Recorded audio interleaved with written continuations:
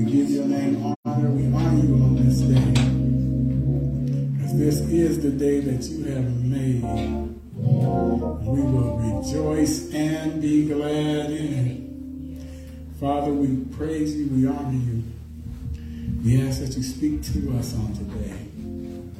That you speak through me on today, God. I ask that you move me out of myself on today, God.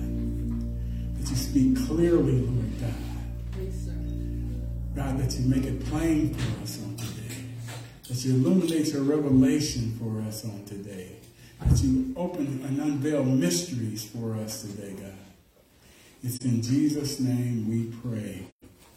Amen. Praise God. Well, welcome to church, everybody. Good to see you again. Amen. One more time in his grace, but most of all his mercy. And he brought us here because of his love. So we thank you, God.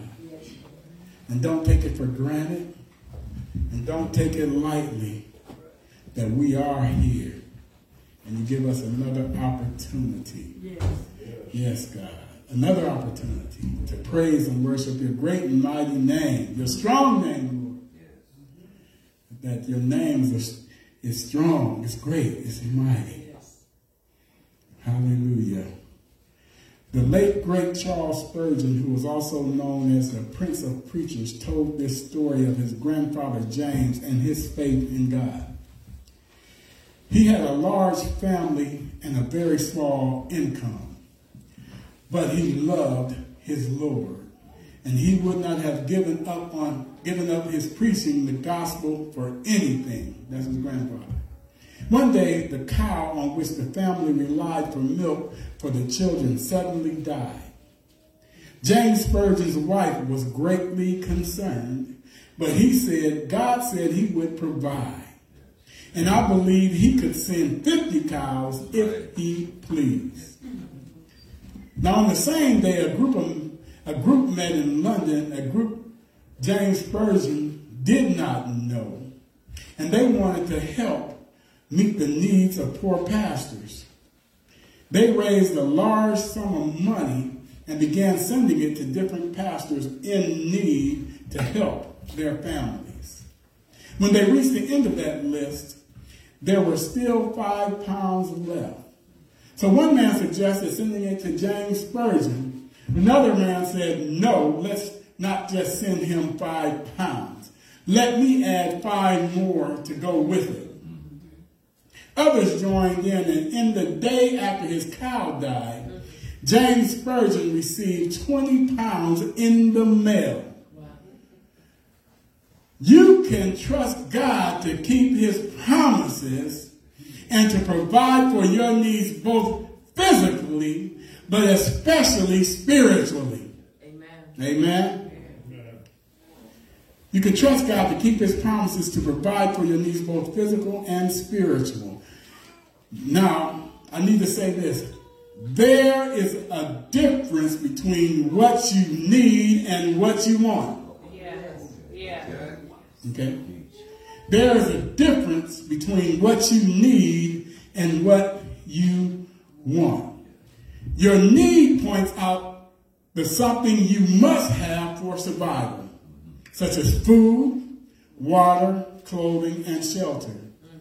Your want refers to something which is good to have but not essential to your survival, such as going to a movie, a concert, or buying the latest Jordans. Amen.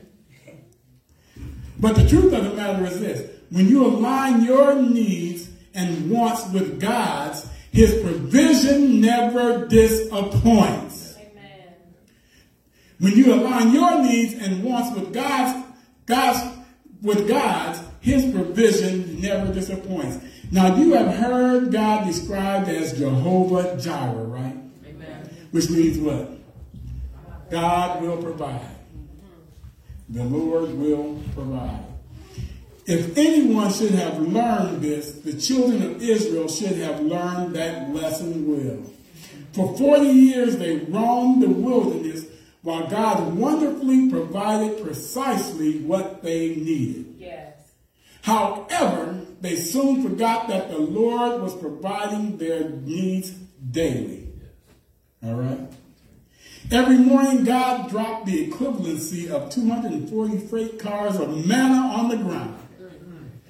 And when they needed water, he provided it miraculously out of a rock.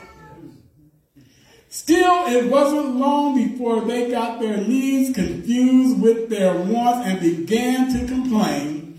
According to Numbers 11:5-6 in the New King James, which says, we remember the fish which we ate freely in Egypt, the cucumbers, the melons, the leeks, the onions, and the garlic. But now our whole being is dried up. There is nothing but this manna, which was a blessing, before our eyes. Now, does that sound familiar? Yes. Hmm? No matter how much God has given us, we find a way to complain about it, saying it's not enough. It's not the latest. It's not the best.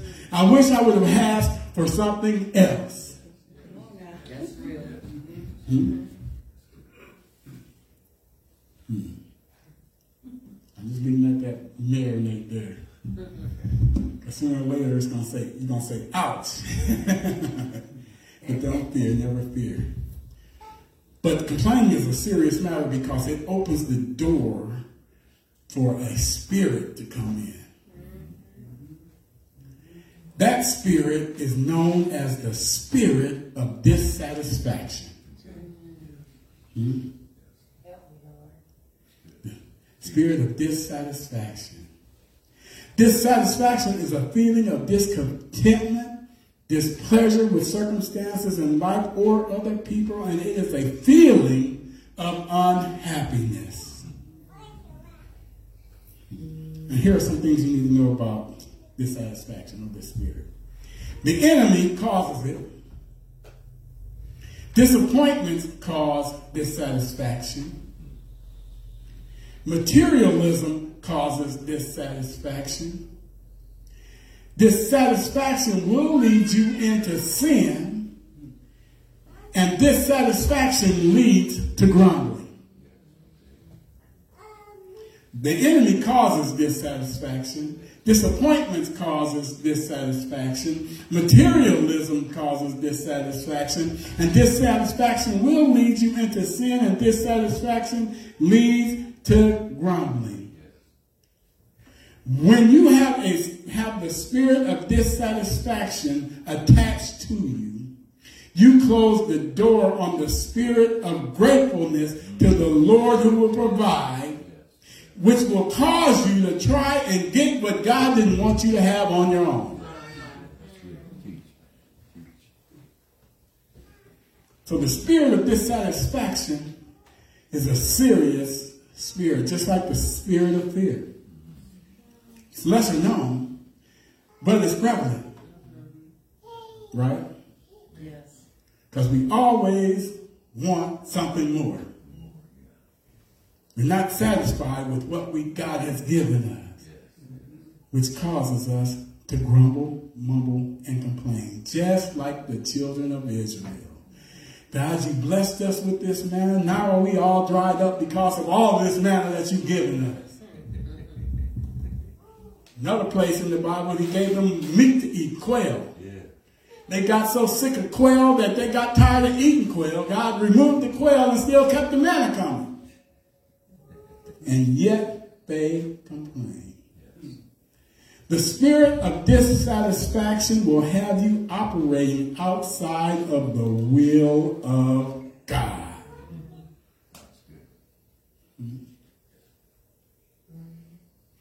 But I am here to tell you today, what you really need, God's got it. Okay?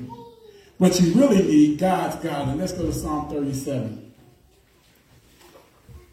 What you really need, God's got it. It's not the things. It's not all that. But what you really need, God's got it. Now, the context of Psalm 37 is David is named as the author of this song. Now, there are 150 psalms, right? And many people believe that David wrote all of them, but he actually wrote 75 of them. Okay? 75 of them. Now, this is an alphabetic psalm, or also known as an acrostic psalm, where each pair of lines begin with successive letters of the Hebrew alphabet. This psalm was written to us rather than written to God. And it contrasts the lifestyle of the wicked and deceitful with the righteous and forgiving. I would encourage you to read the whole of Psalm 37 if you get a chance this week. Amen? Amen. So we're going to start in verse 16 for today. A little that a righteous man have is better than the riches of many wicked. Or another translation says it this way. It is better to be godly and have a little than to be evil and rich. Contradicts our culture, right? We want to get rich. Have more money, more money, more money. And people do all kinds of crazy things trying to get rich, to have the power and try to stay in power so that they can have the more than anybody else. There was a saying when I used to work in this a long time ago. They said, the man with the most toys wins when he dies. No, you're still dead. And all the toys that you got is left behind. And somebody else will be playing with your toys. Amen. Let's go to verse 17. For the arms of the wicked shall be broken, but the Lord upholdeth the righteous. The Lord knoweth the days of the upright, and their inheritance shall be forever. They shall not be ashamed in the evil time. So if you are godly, let me put a pin here. Don't be ashamed, as I said a couple weeks ago, of the gospel of Jesus Christ. Amen. Amen. Don't be ashamed if you're gospel. If you have the gospel of Jesus Christ or are a believer. They shall not be ashamed in the evil time, and in the days of famine they shall be satisfied. Yes. But the wicked shall perish or will die. Amen. And the enemies of the Lord shall be as the fat of lambs. They shall consume. Into smoke they shall consume away. The wicked borroweth and payeth not again. But the righteous showeth mercy and giveth.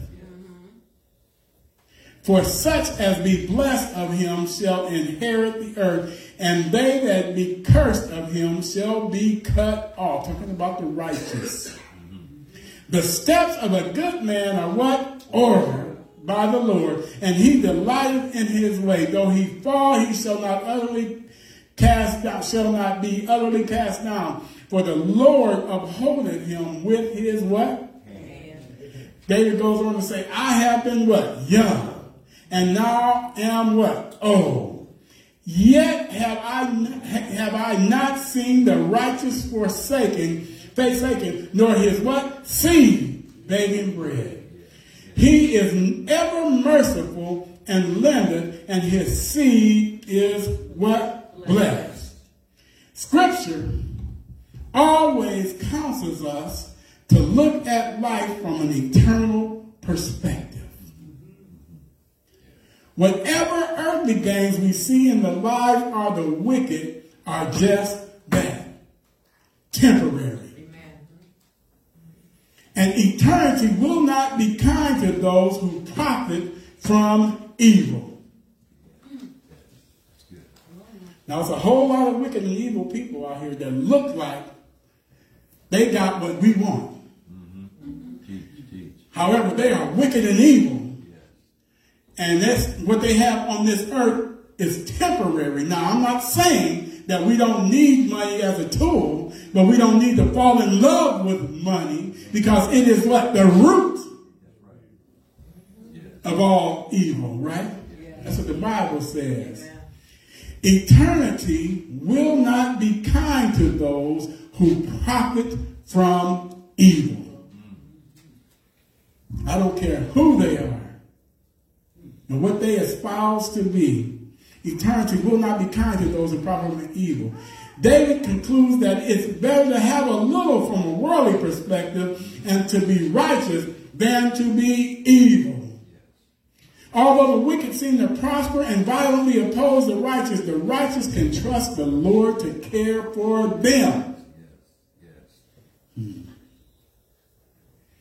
For those who honor God, whatever little you have is better than the abundance of wicked people. Now, this is what I really want you to hear. As a believer, you have the Lord, and you will inherit good, eternal things. Not things on earth, but things in eternity. Like what? The crown of righteousness. The crown of life. Everlasting life. You receive what God will allow you to see, which is Him at the center of eternity. Now, the wicked have nothing to look forward to in eternity except for condemnation. In this psalm, David contrasts the way God protects and saves his people, contrasted with the ruin which awaits the wicked. Much of this seems to be based on David's own lived experiences. As with many of the passages in the Psalm and Proverbs, this passage encourages godly wisdom. Those who reject God and his ways can expect uncertainty on earth and disaster in eternity. So what you really need, God's guidance. So what do we need? All right? Let's dig in. We really need forgiveness. Let's go to Micah. It's a minor prophet. Jonah, Micah, Nahum. Jonah, Micah, Nahum.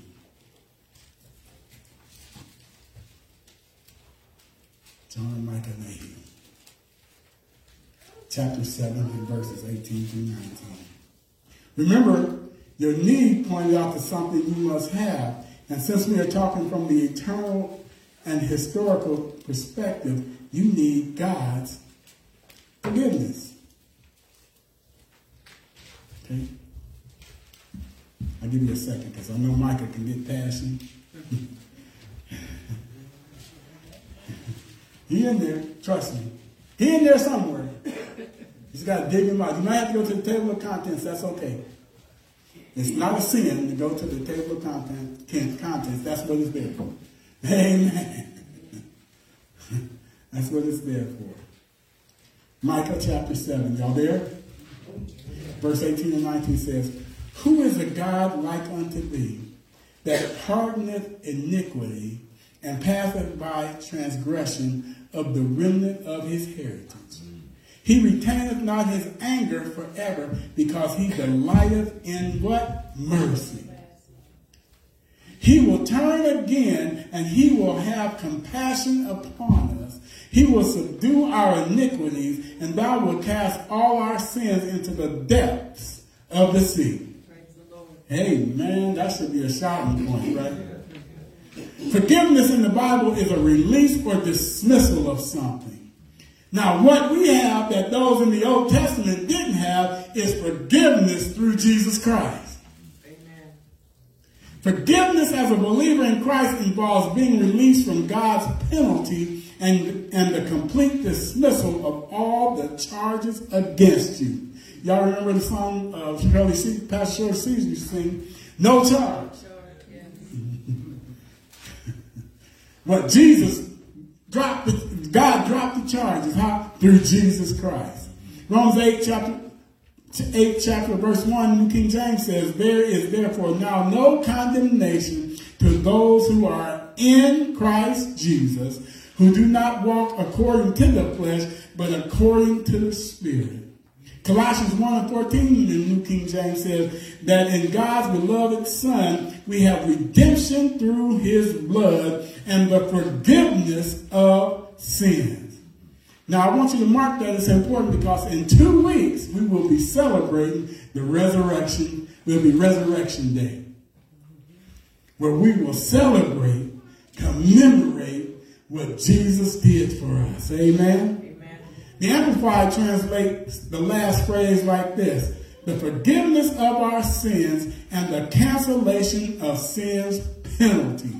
It's forgiveness and cancellation. Forgiveness is an integral part of salvation. When Jesus forgives us, our sins, trespasses, iniquities, and transgressions are erased and they are wiped off the record.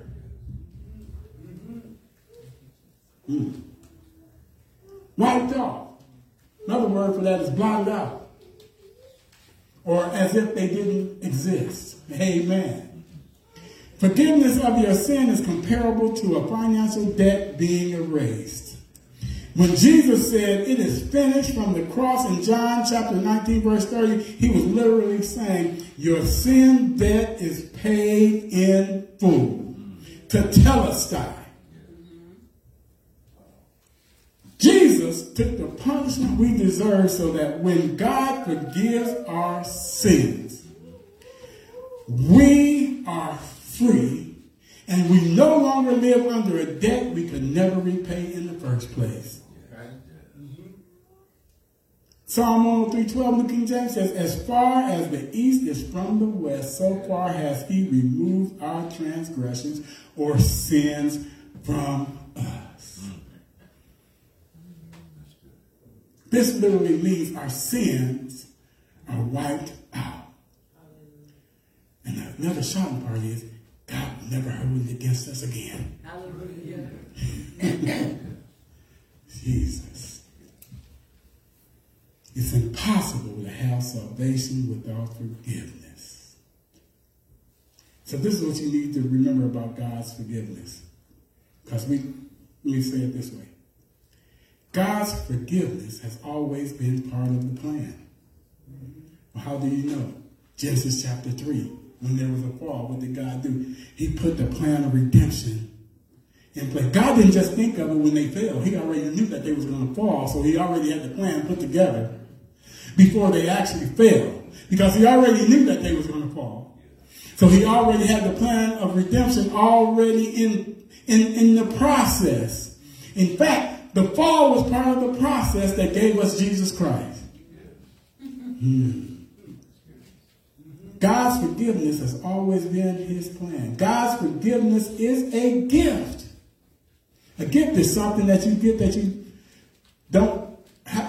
don't have to pay back, but then also you're not expecting it. But it's your choice to receive God's gift of forgiveness. And God's forgiveness, this is key word. This is a key one. God's forgiveness can't be lost. Hallelujah. When God forgives, he forgives forever. Yes.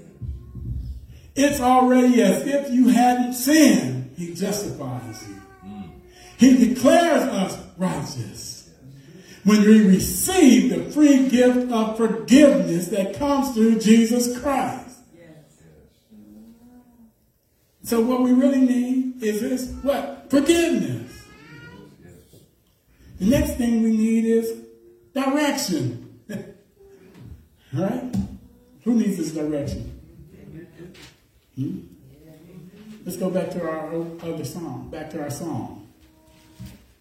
We need his direction. Verse 23 says, the steps of a good man are ordered by the Lord, and he delighteth in his way.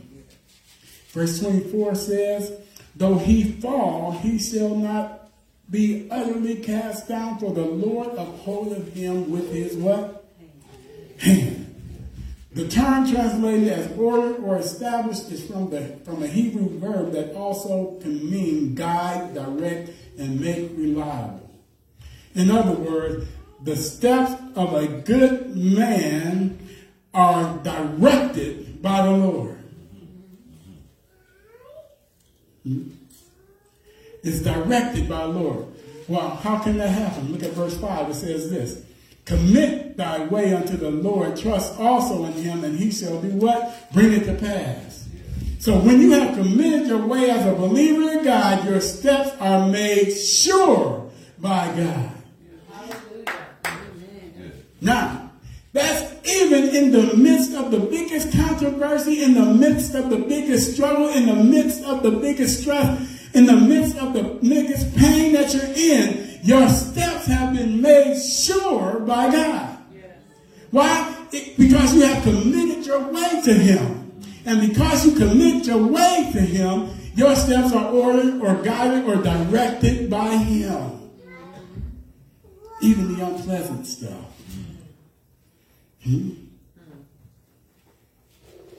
What's encouraging? Well, not only are they directed by him, he would guard them and ensure that they are solid steps.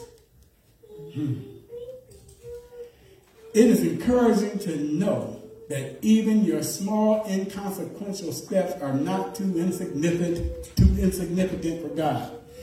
A step is just a step, right? You think it's nothing big. However, that step is ordered by God. And because it's ordered by him, that step that you've taken is not inconsequential to God. In other words, he watches over it and he's directed that step. Amen. And he loves and cares for you so much that he actually takes pleasure in guiding your steps. When you fall, you won't fall to destruction because God holds you in his great, big, righteous right hand.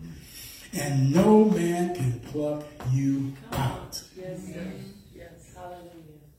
Verse 31 in the same passage in the New Living Translation says this: they have made God's law their own, so they never slip from his path.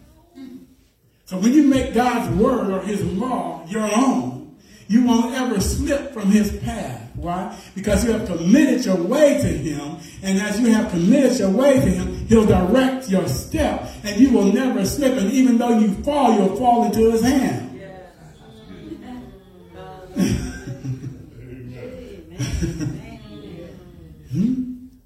That comes from somebody that's a believer. Yes. Even though you may not get it all right, and sometimes you slip up, you're going to fall where? In his hand. His righteous, his great big, as I wrote, righteous right hand. That's my translation. Amen. What an incredible truth to know that God is right there. Ready to establish your walk if you will simply commit or entrust your walk to him. And I just want to say, he's right there. Because when you fall, you're going to fall right into his hand. It's not that you're going to fall and you drop. You're going to fall right back into it. Because you're already standing on his hand. And standing in his hand. So that when you fall, it's not a long way to fall. Because you're just going to fall back into his hand. Where there's comfort. Where there's peace. Where is his authority, where his love, where his grip is, joy, peace, love, where his mercy is, where his grace is. Hallelujah. So when you fall, don't let the devil ever make you think that you are not falling in the righteous right hand of God. Because as long as you committed yourself to him, your steps are ordered and you fall into his hand. Amen. But even more incredible is that he takes pleasure in catching you.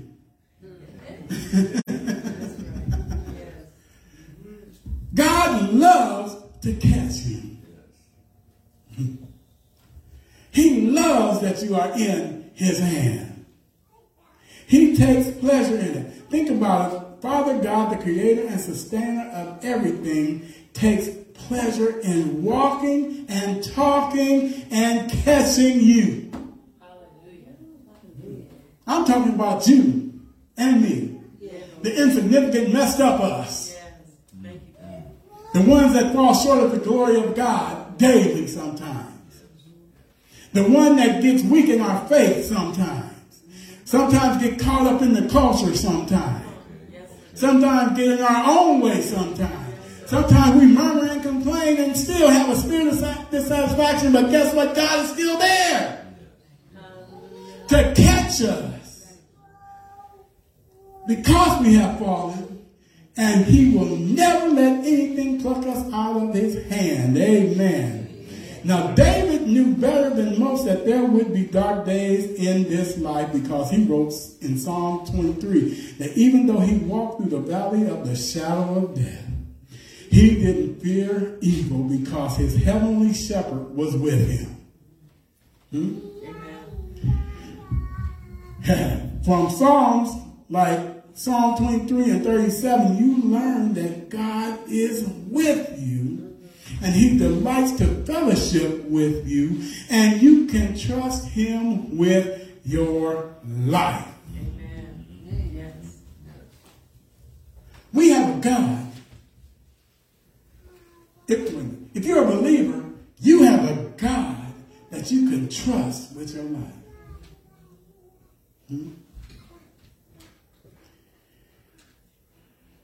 God's presence assures you that you can accomplish his will for you. God's presence will help you overcome your fear, worry, and dissatisfaction. So you need his forgiveness, you need his direction, and most of all, you need his love. Let's go to Jeremiah 31.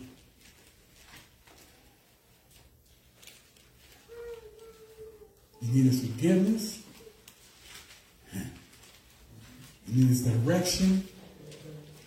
And you need his what? Love. But you really need God's God. He got those things and more. Amen. 31, 3 and 4 says, the Lord hath appeared of old unto me, saying, yea, I have loved thee with an everlasting love.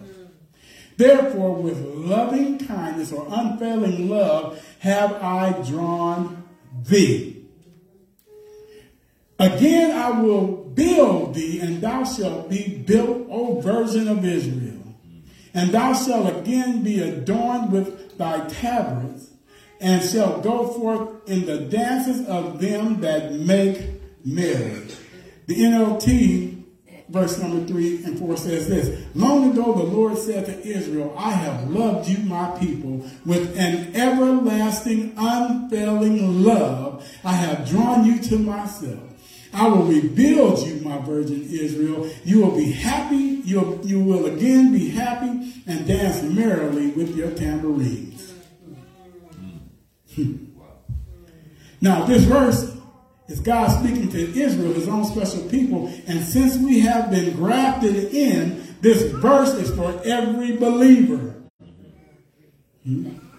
Grafted means that as a believer, you have been closely united to and planted together as a spiritual Israel, because Israel rejected Jesus, so the Gentiles were brought in. You read that in the New Testament all day long. In fact, that's who Paul ministered to the most, were the Gentiles. Because the Jews couldn't get themselves together. So God said, okay, that's okay. I'll go get me somebody. Thank God that's us. You need to remember that God's will is going to get done with you or without you.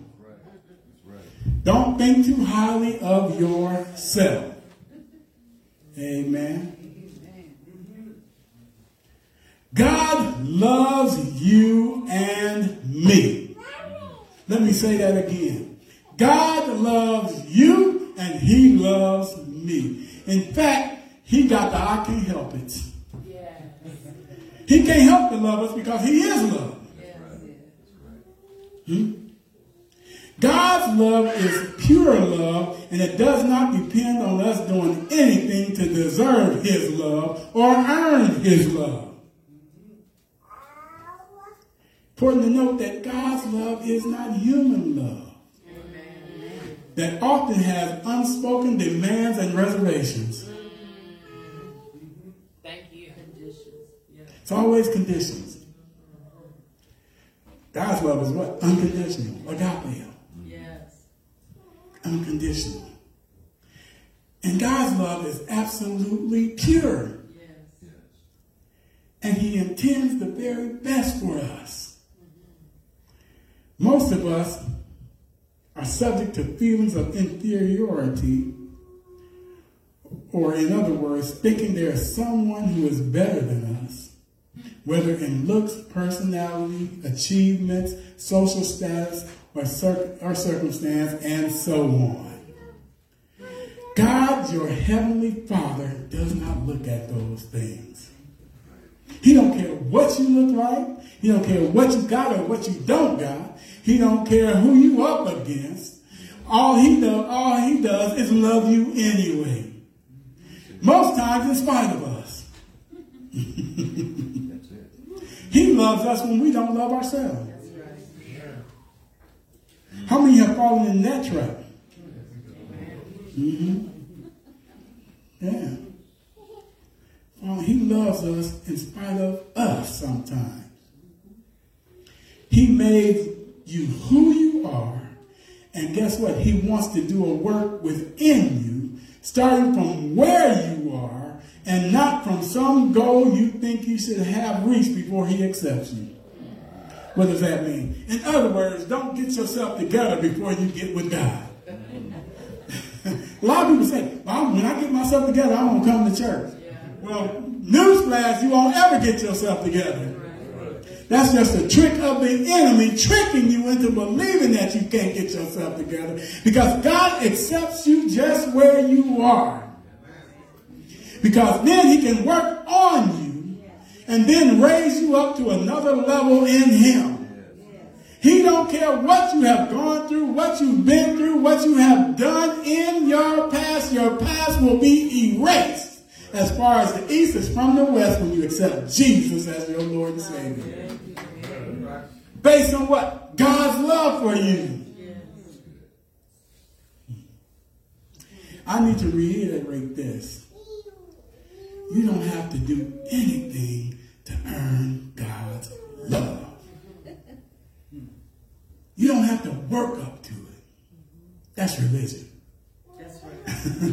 God has sent Jesus, love down to us, to dwell among us, to show us his love. Amen. It is offered to us, and all we have to do is accept it. Repeat after me. Say, God loves me. God loves me. Now say it again. God loves me. God loves me. God loves me. God loves me. God loves me. God loves me. And he accepts me right where I am. Praise God. Let that sink in. He loves you right where you are. He's not looking for superstar Christians or superstar believers. He's looking for messes. So he can take a mess and turn it into a message and turn a test into a testimony. He is looking for that messed up you, because then you can be worked with. If you come in when you think you all put together, then you get caught up in pride, thinking you all that and all that, right? Hmm? God loves you just where you are. How do you know? John 3:16, my favorite scripture, says what? For God what? So loved, past tense, the world, that he gave his only begotten Son, that whosoever believes, thank God, in him should not perish, but what?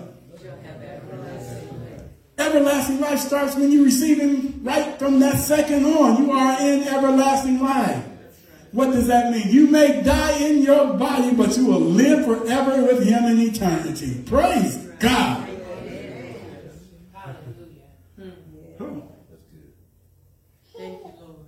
From the uttermost, as it says, to the guttermost. He will accept you just where you are.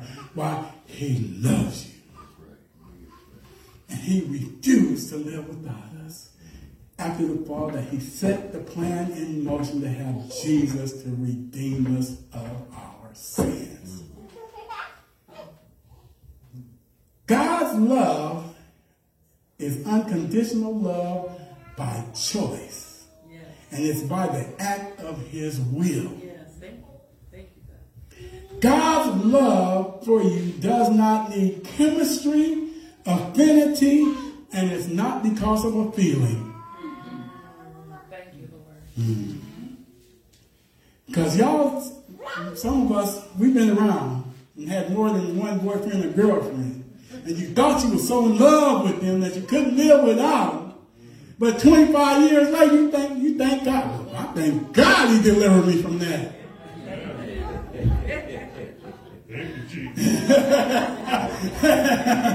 I know I did one amen.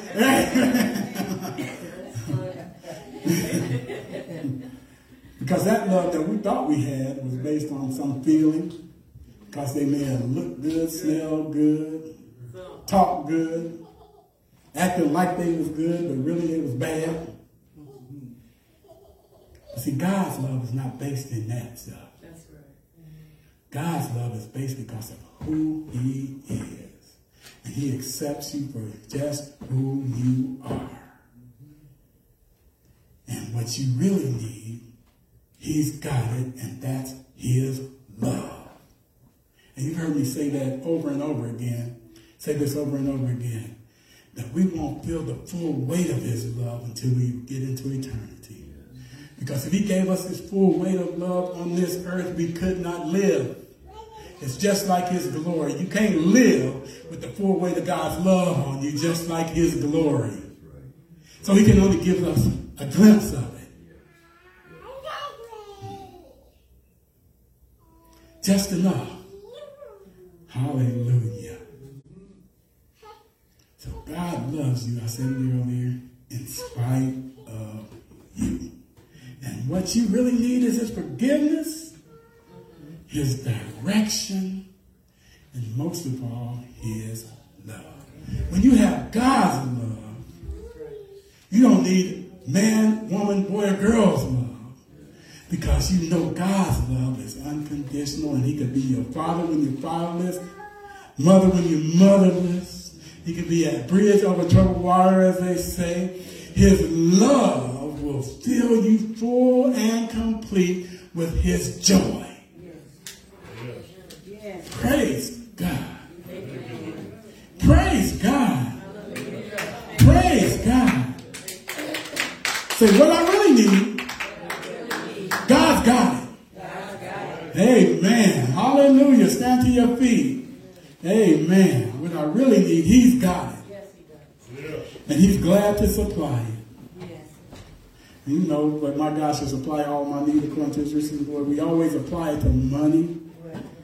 Hallelujah. But God will supply all your needs according to his riches and glory by Christ Jesus. And what we really need is his love. Praise God. Unconditional. Yes. Unreserved love. Hallelujah. So if you don't know him today, receive Jesus as your Lord and Savior, and you'll receive God's love as much as you can handle here in this earth. Amen. Hallelujah.